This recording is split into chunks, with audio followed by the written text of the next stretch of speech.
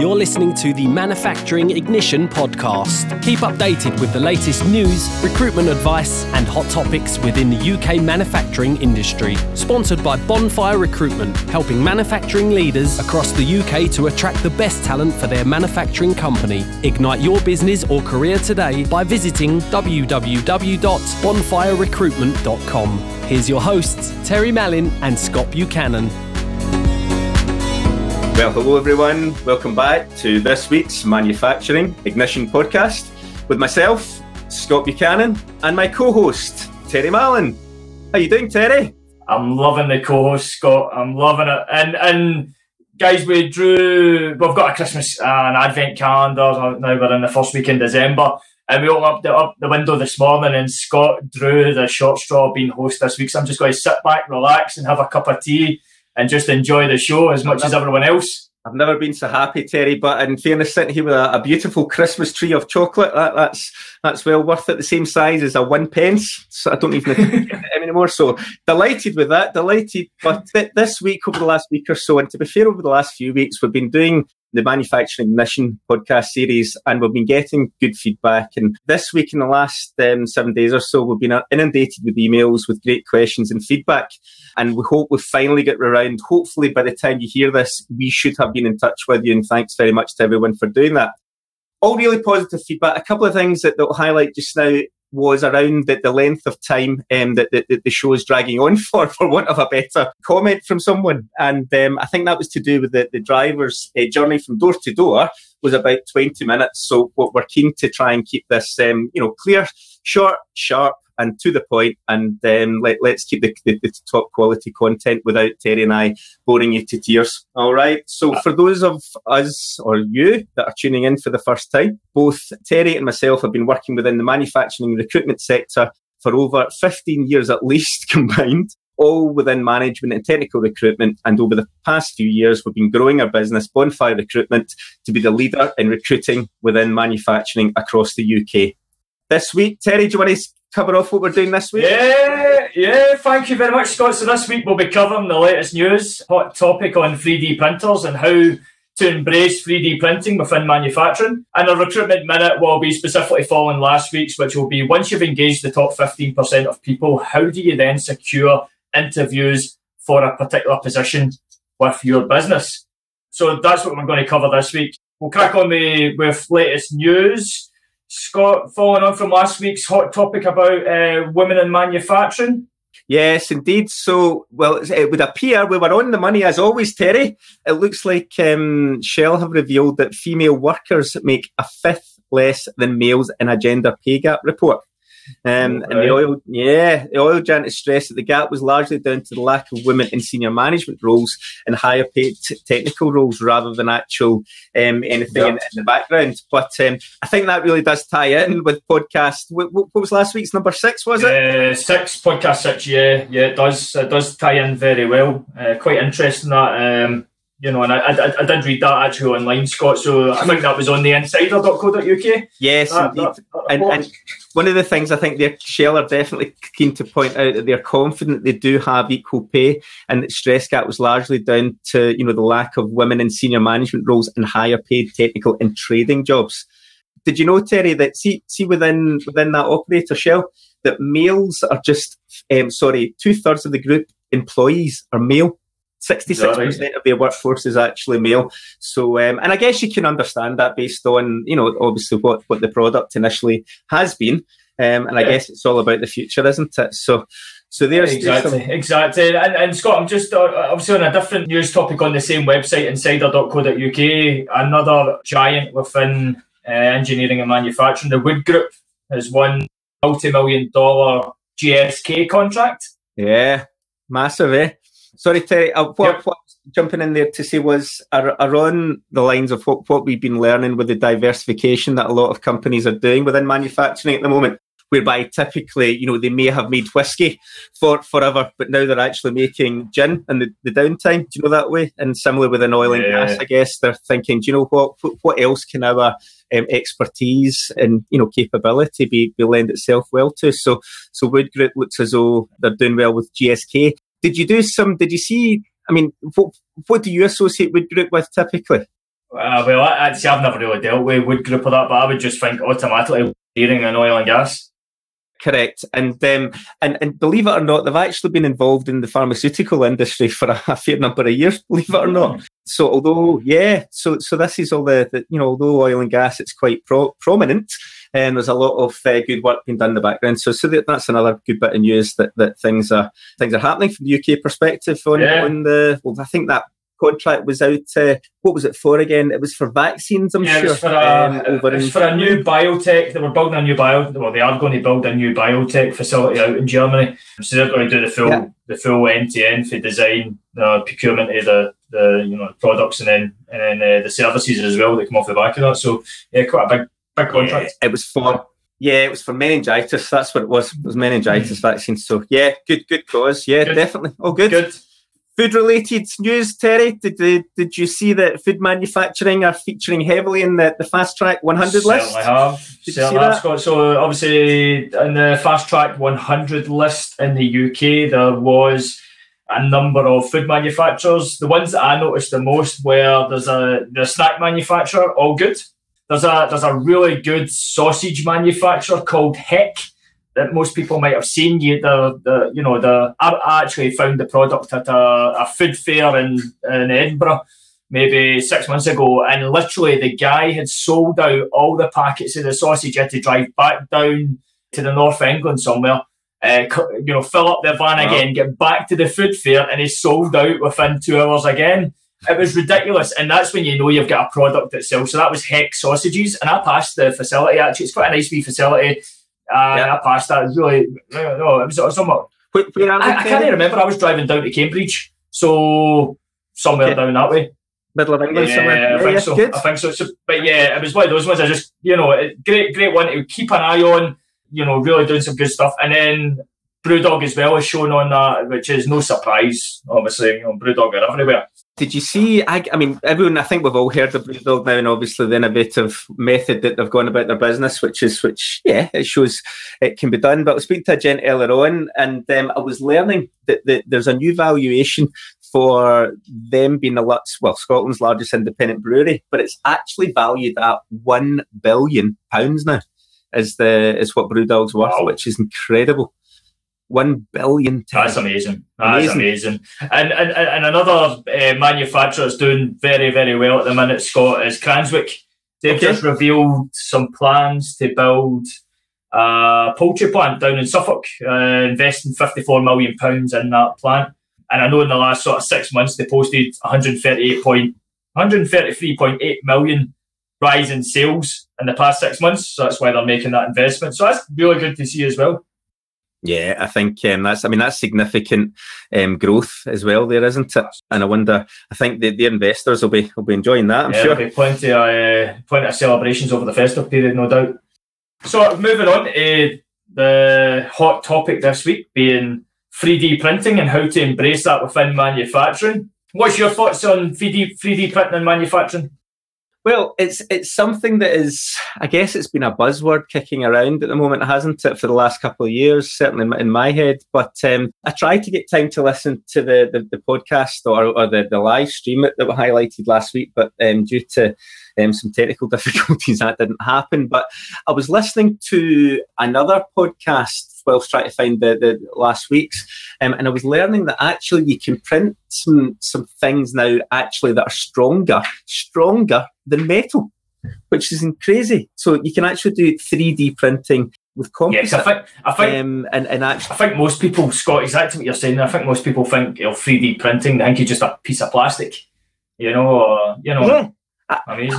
I just assumed it was making. Maybe I've watched too many Big Bang Theories or similar, but I think it's actually now used in some serious cutting edge technology, and I just did not appreciate what it could be actually used for. And I'm sure the courses at universities now will actually encourage, I guess, the young engineers or old engineers coming through the ranks that actually the ideas behind it all. But how does our 3D printers that we gave away, Terry? How do they compare to the casting molds or the composite printing that we've been learning about? Yeah, well, the ones we purchased for the the prize giveaway. For the competition? For the bonfire. I don't think we can make a jet aircraft from it. I've got to be honest with that. I think, it'll be it's a basic introduction to 3D printing, put it that way.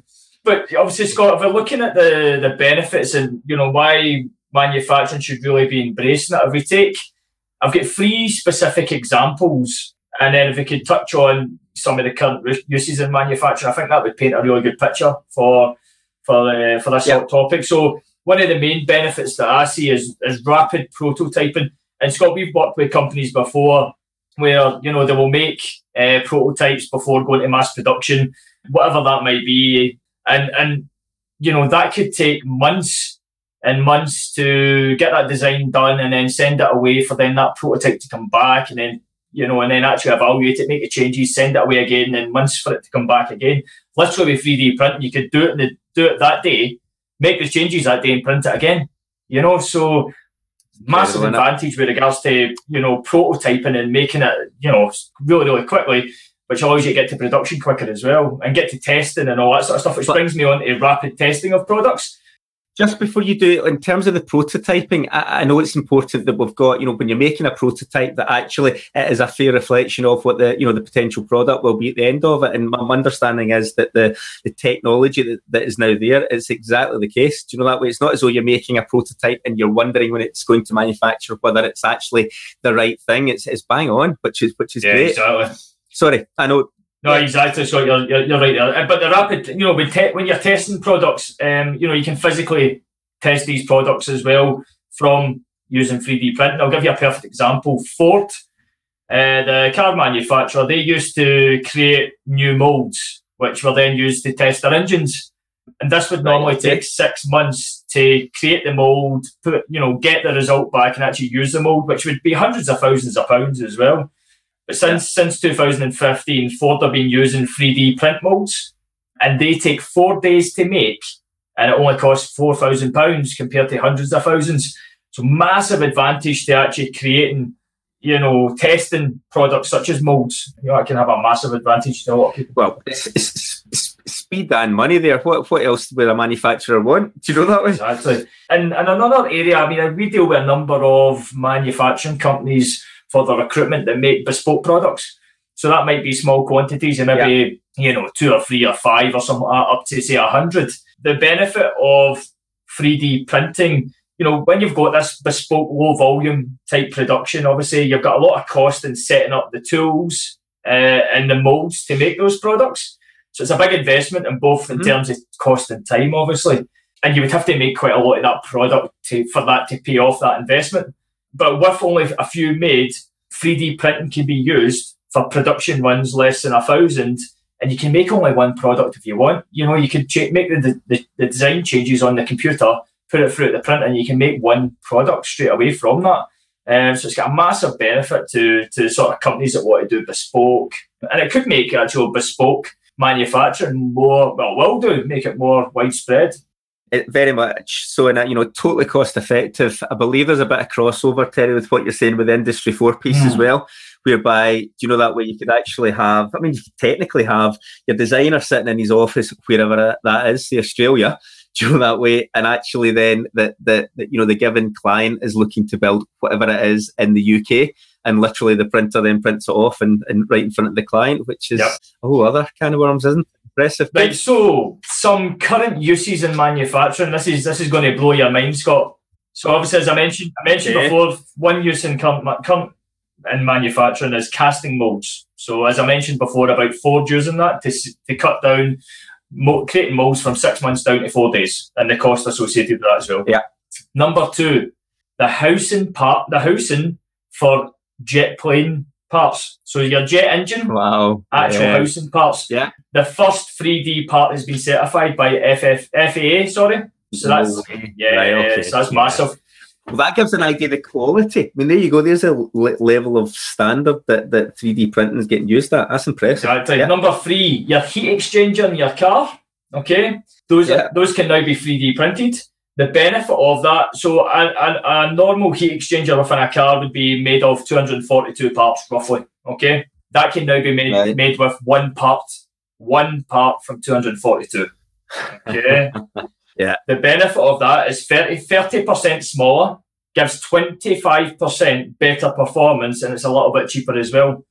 It'll be lighter as well, I would have thought. That way, so it'll be important. That'll give a bit more weight. This, saves some weight and cost, I'm sure, as well. Exactly. And the last part, Scott, obviously from this obviously fun fact of current uses in manufacturing, GA use 3D printing to create the ATP engine, which is used in aircrafts. Yeah. Okay.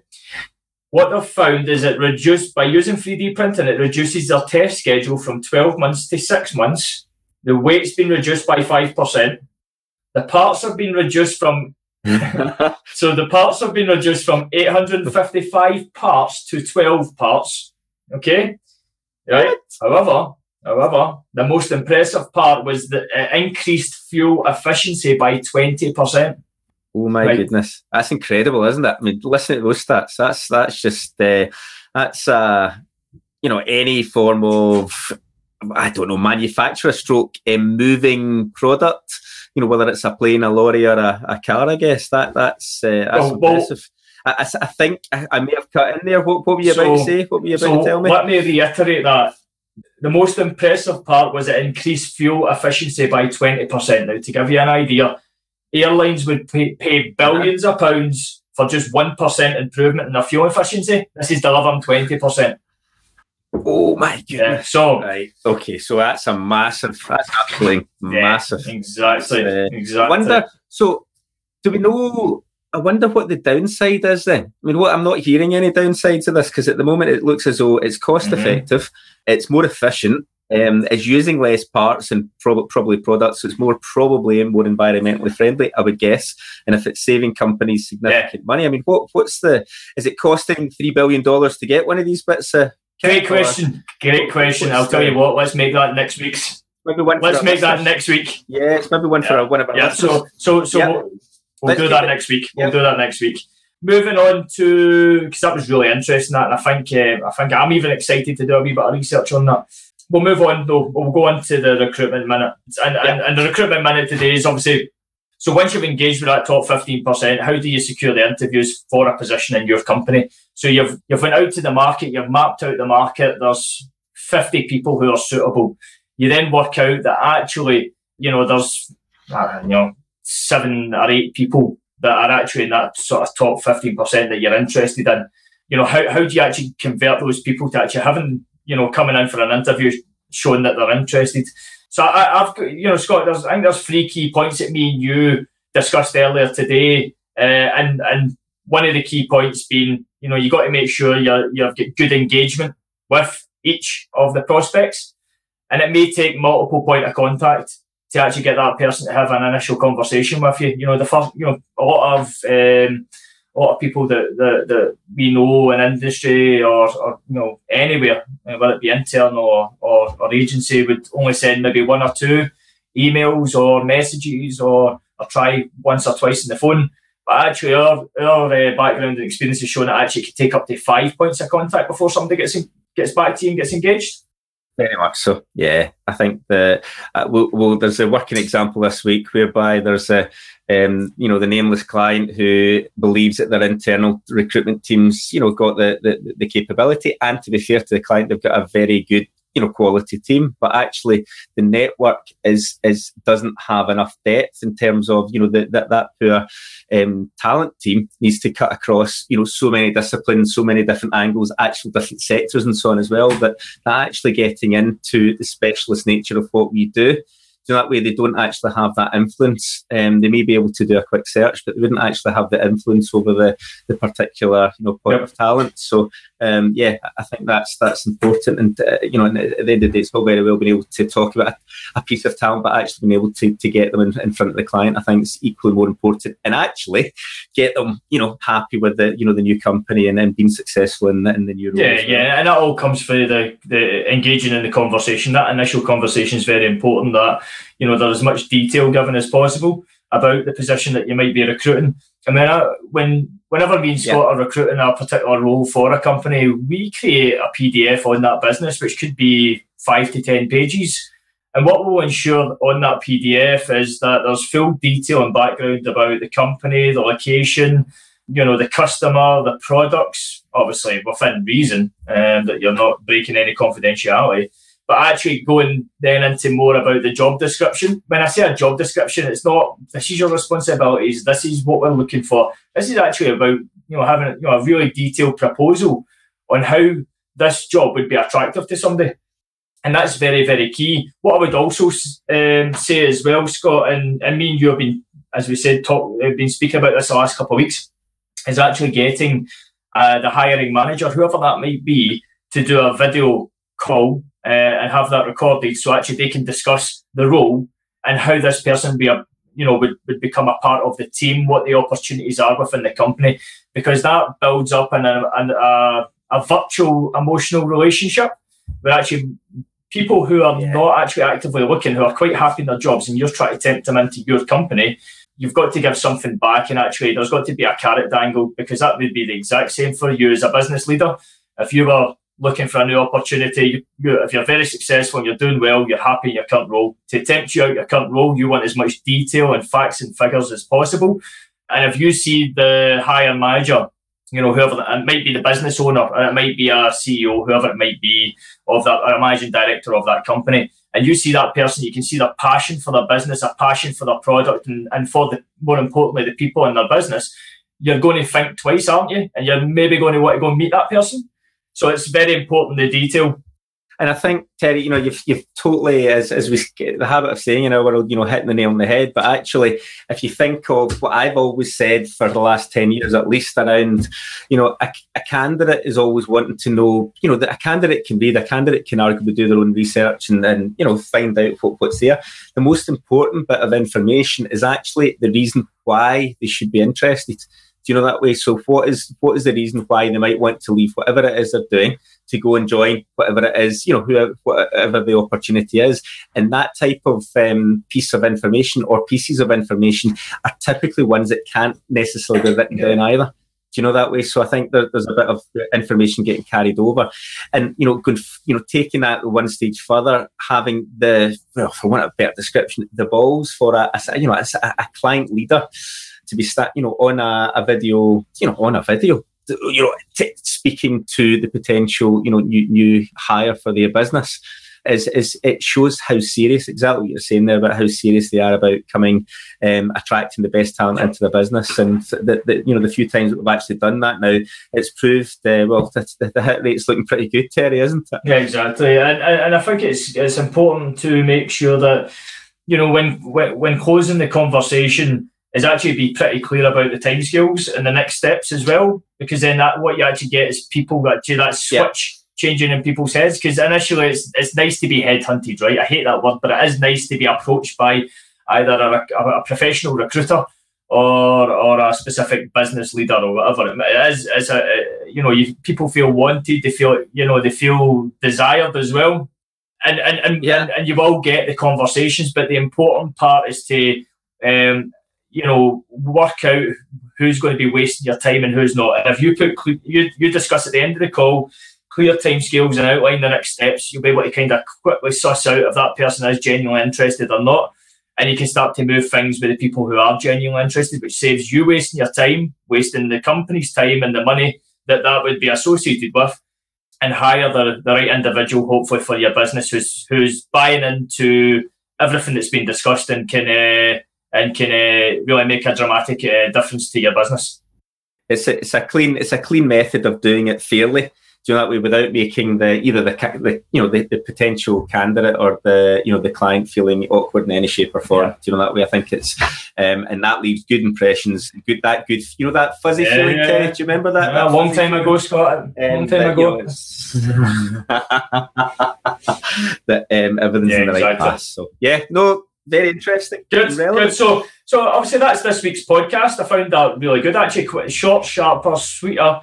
Obviously, there'll be more things we can pick up on, but we're always looking to continually improve so that we can become and maintain being one of the top manufacturing podcasts out there globally, as much as the UK. So I think what we're going to do next week, Scott, I've been thinking about this while we've been doing this podcast. I think what would be very good as well is maybe trialling a podcast where we break it up into smaller chunks and maybe doing 10, 15 minutes each on maybe, so 10 minutes on, so 3 separate podcasts, one on the latest news for that week within manufacturing, one specific podcast on a specific hot topic, which is going to be the negatives of 3D printing.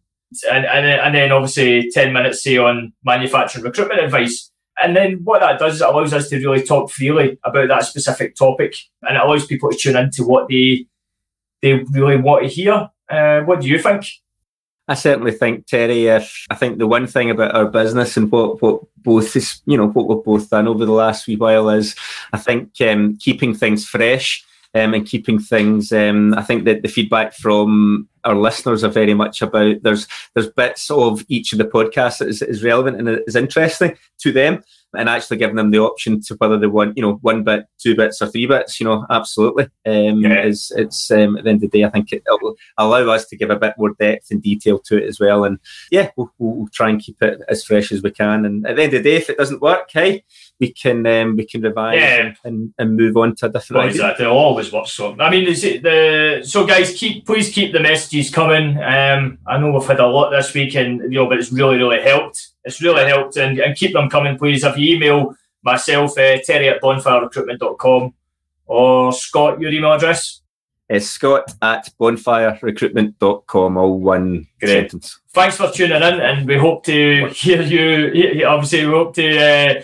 Well, we can't really see you, so we hope you tune in next week. And as I said, we'll be trialing out a different format. So yeah, let us know your feedback, and we'll see you then.